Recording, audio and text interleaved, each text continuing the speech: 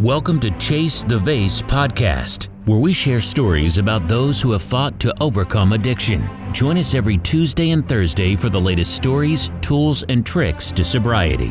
Now, here's your host, Brock Bevel. Welcome to the Chase the Vase podcast. I am here with my guest, Kristina Dennis. And thank you so much for coming on from sunny Southern California. Thank you. I'm pleasure to be here. Before we start, let me make sure I do a good job introing you because this is super cool. I have reached out to you for some time. I just wanted to get you on. I wanted my guests to be able to hear what you're involved in. I know that you are a speaker. What kind of speaking engagements do you do? I speak on addiction recovery. I speak on healing family systems. I speak about interventions. I also have a high support needs son. And so I've done a lot of speaking toward that community and fellow mothers and parents who are walking through that same situation. Yeah, like I'm sure we need that right now. I know you're a teacher, you're a guide, you're an expert in adversity. I love that. I have never heard someone put that down. That is super cool because I think a lot of us are experts in adversity. And so you help people grow through trauma and divorce. Have you been divorced? I have. My son's father and I, we do a good job co-parenting, but it was very, very difficult, which is not uncommon when you have a special needs child. I love that. I have been divorced twice, and married 3 times. So we may need to talk about that. You are also, now check this out. I hope everybody perks up. You are an expert at breaking codependent patterns. Absolutely. That is my love. Man, so we need to talk about that. But I want to kind of give you a couple questions first. I'm a coach. You're a coach. And I want to kind of break the ice a little bit and ask you some questions just about coaching. I know you've been in recovery for 25 years. That's right. Who would have thunk?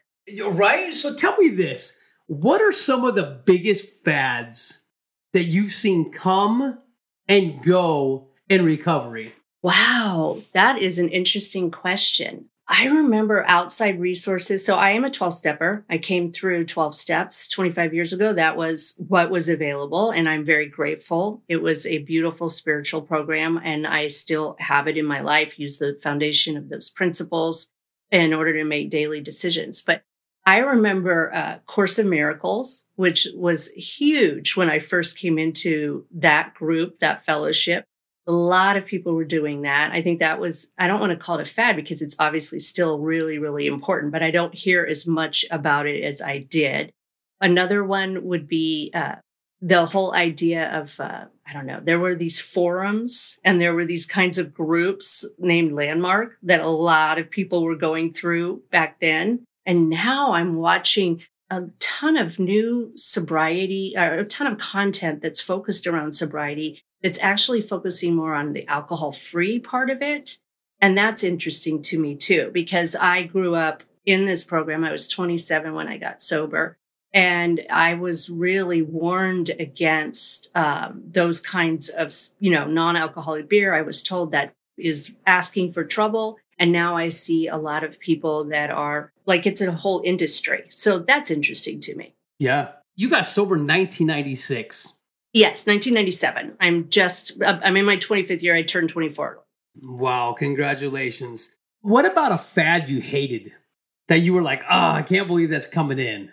Oh, God, I don't know if I can think of one right now. Maybe hate's a strong word. Maybe something that you just did that didn't grow on you that you didn't love. I'm not someone who adores the word character defects. I do not love that term. I'm an ACOA, Adult Children of Alcoholic. And for me, a lot of the character defects, that is the language, was a little harsh for some of the things that I used. I used them as survival techniques, which is why after getting sober from alcohol, I started looking into outside help. And I started going to other fellowships to get help with some of that healing that needed to happen. So I tend to shy away from the suit up, show up, I spilled more beer than you ever drank kind of old 12-steppers, and I really go toward more about the self-acceptance and self-love. I think character defects could also be explained as trauma responses and as survival. I mean, for me to have been rigorously honest as a child would have been that I would get beat. And so I, have learned how to become rigorously honest through the program and through my work. But if I had gone in just with this idea, I would have continued the critical parent story, and that would not have helped me flourish. Well, let me give you one that I struggle with. And I've been in a lot of AA groups. I see a lot of these one thing that I really struggle with is the repetition of saying who I am. I'm Brock Bevel, and I'm a recovering addict. And I know once an addict, always an addict, that montage. I understand all that, but mine, I'm like, good in, good out, bad in, bad out, garbage in, garbage out. You think about this philosophy, and it's like, okay, why do I got to keep rehashing and telling people over and over that I'm an addict? Listen, I haven't been an addict in 25 years.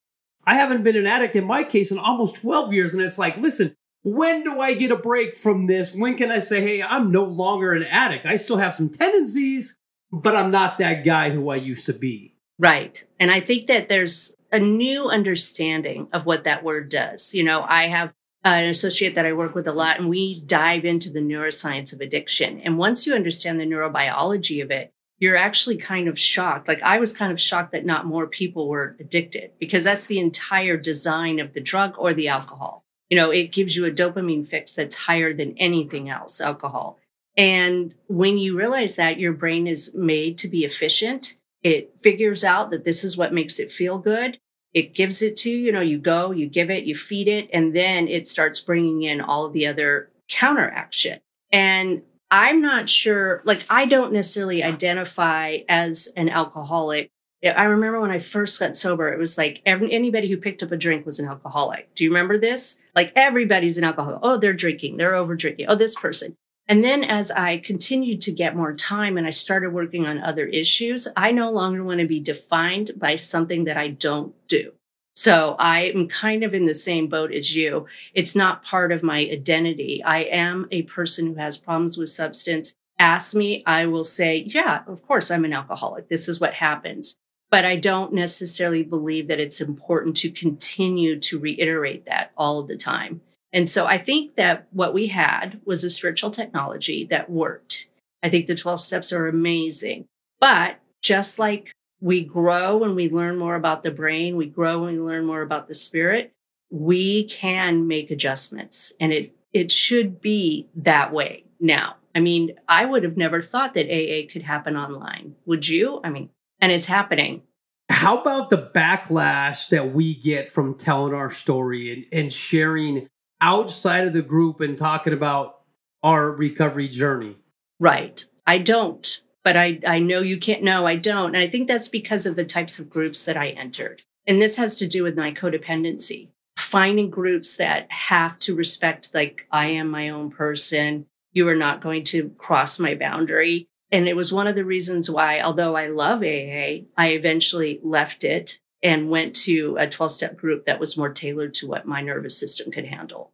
Okay, I got it. Because I think I'm with you. I think a lot of people are evolving. They're in their recovery. The further they get away from that last use, that last drink, I think they evolve. That maturation process kind of helps. Absolutely. Absolutely. And your brain gets better. We don't even have access to 50% of the neurotransmitters until way over 2 years. But once it starts happening, you realize, I don't want to focus on what I don't do. I don't want my claim to fame be the fact that I haven't done something for 25 years. It's actually the living and the overcoming and the ability to deal with adversity and the service that I want to be defined by. Okay, good. Next question. You ready? And I just want to let you know that I'm on my 90, this is 96. And I've never asked questions like this, but I think it's really interesting. I can get your story out by questions. So as a coach, do you prefer one-on-one coaching or do you prefer a group coaching? Oh, I like them both. I really do. One-on-one is very intense. And so what I usually like to do is work with a group and then do one-on-one sessions in between if somebody really needs to share. I've done both and I've had amazing pleasure for both. But I think that the community that gets built in a group is way more valuable than perhaps what I can do with somebody one-on-one. So I like to do more of a hybrid. Awesome. So next question. I know you work with couples as codependency. Are you more of a referee when it comes to, I mean, how cool is this? I mean, I know I'm an addict, okay? I claim that. And I also know that I'm super codependent. And not just on my wife, but on food and coping mechanisms and my job and all these things that allow this outlet in my life. So I would love to hear about this expert at breaking codependent patterns. So if you would like to give us a little, coach us up. Well, generally, I will work with a betrayed partner. I have done a lot of work in recovery of sex addiction. And so perhaps it's a wife who has been married to a man who's addicted to pornography or compulsive masturbating. And that is very, very difficult for the wife to realize that it really isn't about her, or the partner, I should say. It's not about her. Okay, can you scream that from the rooftops? Because I actually do a class, I do training, whatever, coaching on this topic exactly, on pornography. And when the wives hear this, it's so difficult for them to understand. It's so painful. Yeah, because it almost feels like the man is cheating on them. Well, and they are getting some kind of need met outside of the relationship, but it's not the need that your partner thinks it is. It's not about intimacy. It's the opposite of intimacy. Thank you. Go on. Teach us. And when I work with a betrayed partner, what I get the gift of letting them know that there was some part of them that picked this person that is afraid of intimacy as well. You know, there is something, because when you connect to we called it COSA, codependent sex addict, when you connect, which I am one, you pick people that you know are not going to be able to show up for you. So what we start working on is your own stuff. What is it about you that's afraid? How do we go in and heal that wound? How do you figure out language so that you quit making it somebody else's responsibility to recover in order for you to be happy? Okay, so man, that's so deep. And you know what? So Kristina, a lot of my guests know this, but my pornography issue started when I was 8 years old. And I finally got a hold of it and learned about it, controlled it at 42. That's some years of ingrained response mechanisms. I mean, that was always my reward system for, I had a great day, go masturbate, look at pornography. Oh, I had a fight with my wife, like in the brain, it just doesn't make a lot of sense. And that's where the wives really, or the partner, I mean, women masturbate and they look at pornography as well. But that partner doesn't understand that it's an outlet. It's a coping mechanism. It doesn't mean it's right or wrong, but that's what we have. It's a learned behavior. And as you said, most of the time, sex addiction and compulsive masturbation starts very young in a male and a female. But I'll tell you, it's very much like food addiction for women, and body obsession and body image obsession. And so a lot of times I explain that you learn this behavior when you're young, right? Like you said, you self-soothe. It's attached to your personhood. You learn how to do it. It's effective. It's actually something that helped you survive. And it's been a pattern that's been in your brain for a long, long time. And that means it's going to need to be addressed. But the wife cannot be the one who addresses it. They can do it together as a couple. But she, the partner, must figure out what part of her wanted that into her life. And that takes some time and some gentleness, right? Because a lot of the ladies will show up in my room and they'll think, well, it's his problem. It's not my problem. If he would just quit doing that. And after a little while with us sharing our stories about how we picked, sex was my currency too, Brock. It was one of the reasons why I felt safe. If I could seduce you, I had some kind of power. And when I started getting really, really honest with myself, I realized I was using it the same way. I was trying to gain some kind of control. And so when women, or partners, I should say, figure out that it's a lot like a food addiction or obsession, I can say, would you think it's all right for him to be mad at you for having a brownie? Let's say you're trying to stay off sugar. You're trying to get to a place where you have some sobriety around food. It's the same exact ism. And it's really, really painful. And it's so misunderstood. And after a while, we can get to a place where let's say there's a slip, that the partner doesn't have to go downhill completely and ruin the relationship or ruin even her day, because she can do what she needs to do to take care of herself. Yeah, isn't that crazy though, Christina? Like food has such a soothing feeling, but so does masturbation, right? And that's what people. It's hard for them that aren't involved in it. And we are speaking to the people listening to the podcast. It's hard for people to understand that there's even a symbiotic relationship between food and sex. There's so much. Are they the same? 23 years ago when I started down this road, because that is part of my story. I got sober, met a person in the program, totally blew off the whole don't get involved for the first year because I was a co-sex addict and I needed that attention. I needed that validation to be okay. I had to be partnered with somebody. And of course, met somebody who was addicted to pornography and had been for many, many years. It had nothing to do with me, but it's the one thing that took me down in my program where I had to really get to the source of my insecurity, the source of my pain, because I loved it when he was addicted to me. I loved having that power. The problem was when he moved on, and it reminded me of when alcohol stopped working. Then I was in trouble. I was in some serious trouble. And so I had to get really, really good and honest. And it is a childhood issue generally. It was with me and it was with him. So if you were going to paint a number on your clients, because for me, it's almost 100% that these traumas as a child are still affecting them today. Yeah, 100%. 100%. Okay. Not everybody. I mean, but you rarely hear of somebody picking up porn at 50 years old. Right. It's not one that goes through. Same with food. If you've been using it, it's a childhood wound that needs to be addressed because alcohol, I realize that can sometimes come later in lives. I've certainly met plenty of women that drank, socially, then had a trauma and then went into it. But everyone has trauma. There's just, there's big trauma and there's little trauma. And generally speaking, I think that most people have big trauma. It starts with their childhood.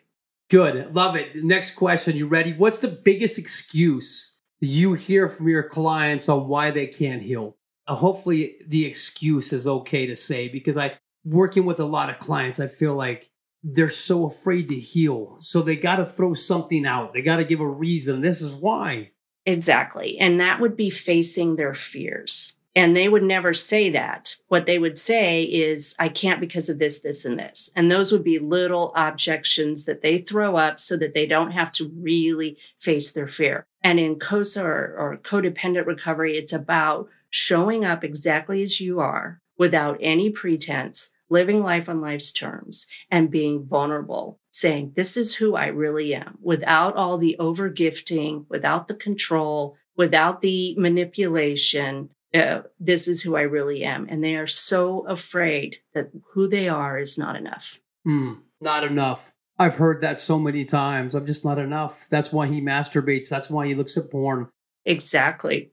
We put that on us. What pain do we give that other person?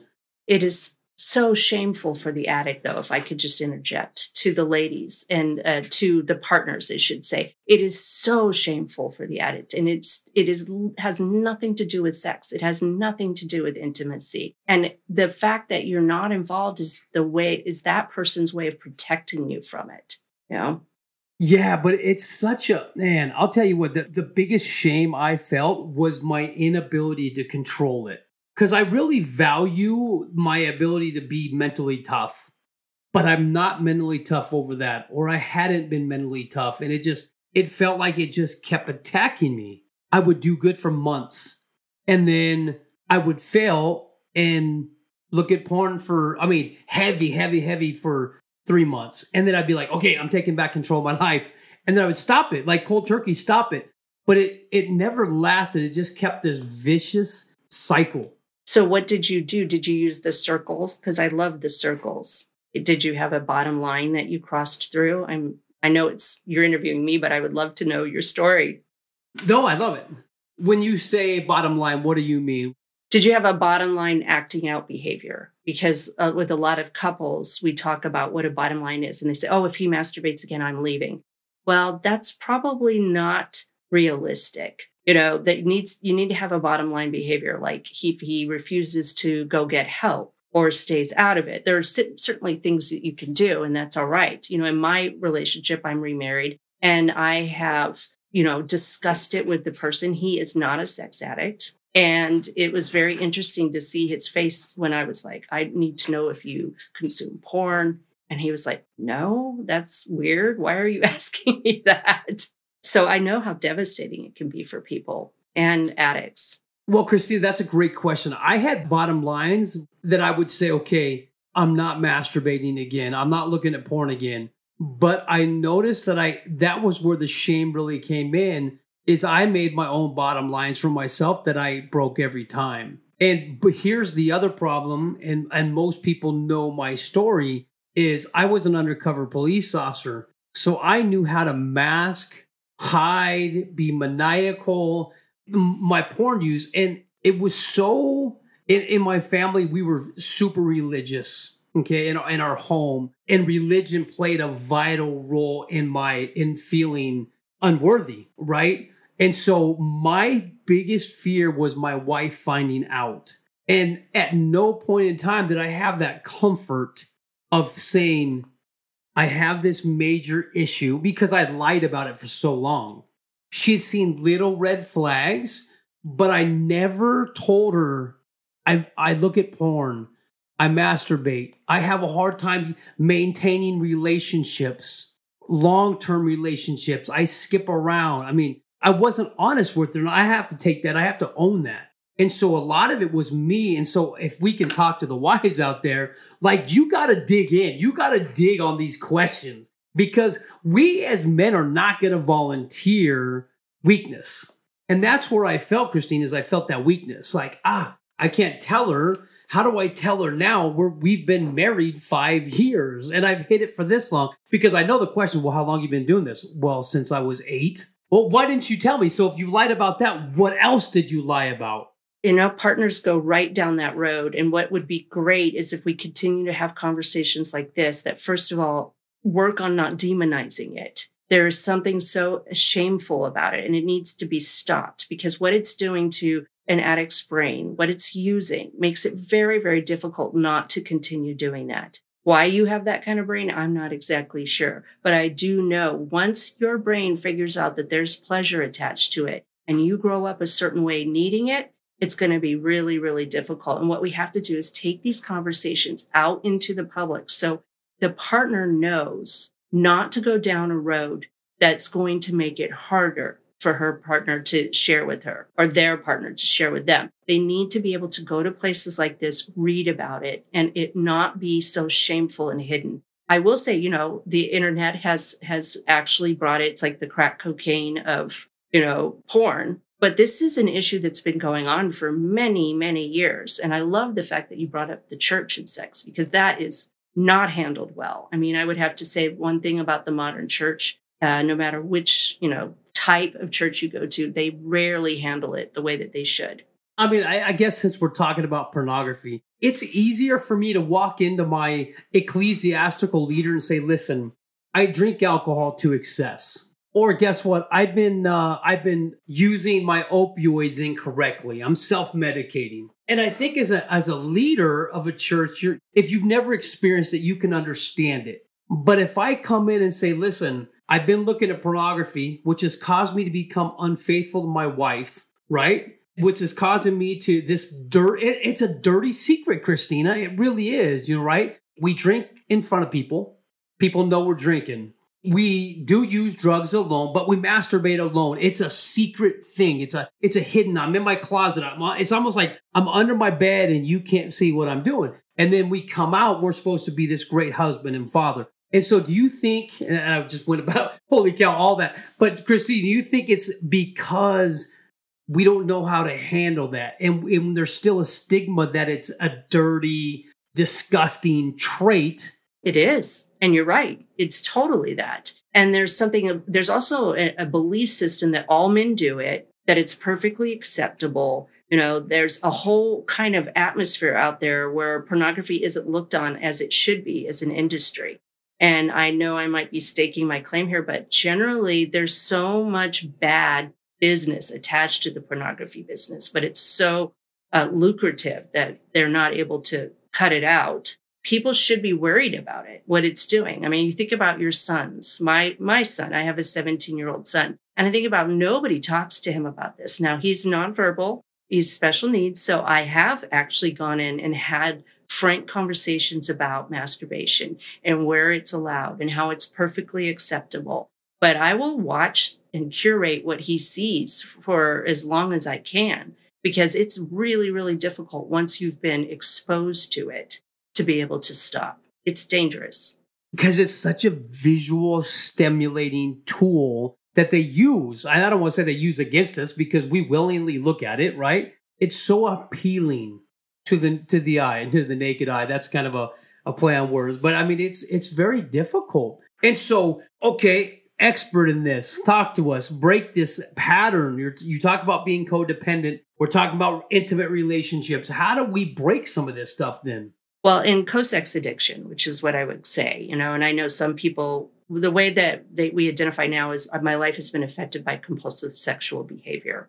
And I really believe that it would be like 1 in 2. Honestly, if people really got down to it, that's how prevalent it is. If we're able to start having conversations in places, but with a co-addict, what we have to do is we have to bring that person into an understanding that on some level they chose this and how they can take this incident and turn it into a victory, how they can learn to love themselves, how they and their partner can come up with bottom lines that work for both people. Most of the time, a co-addict needs to get really, really busy thinking about their behaviors, why they're there, what part of them likes the control over an addict, what part of them wants to, take the responsibility off of themselves and put it on an addict, so that the addict must get better in order for that person to be okay. It really is coming up with a self-awareness program, a self-healing program, a forgiveness program. It's the same as an addict because we are addicted to the results of somebody else. Okay, Coach, I'm going to throw this out there. I want to see you help me out. Okay, so let me just give you my life really quick. I believe I self-diagnosed absolute sex addict. Compulsive masturbation, compulsive pornography in the past, okay? My current wife of 3.5 years was married to an individual who also struggled with similar behaviors. She is not an addict, does understand the addiction. She's been to classes, she's been to AA, she understands it. But how do you work in that environment? Because I know if my behavior changes, Kristina, at all, her mind automatically takes her to, he's doing something sexual, he's looking at porn, he's texting other women. And I know that's natural. And so I'm not putting all the behavior on her. But how do you work when that kind of relationship's happening? When I have admitted, I've been open about it. So in her brain, it's like, oh, our relationship's struggling a little bit. He's mad at me or I'm mad at him. Does he automatically turn to porn? Well, I mean, your wife or a co-addict in this case, I know that she doesn't struggle with chemicals per se, but she's absolutely in that same addictive pattern, right? And a co-addict is the same as an addict. They just don't need the substance in order to behave like that. And so what I would do with your wife is we would start going through history, figure out the common denominator of all of the relationships. And my guess and bet would be that you and her former husband are not the only addicts that she's had in her life. So we would go back.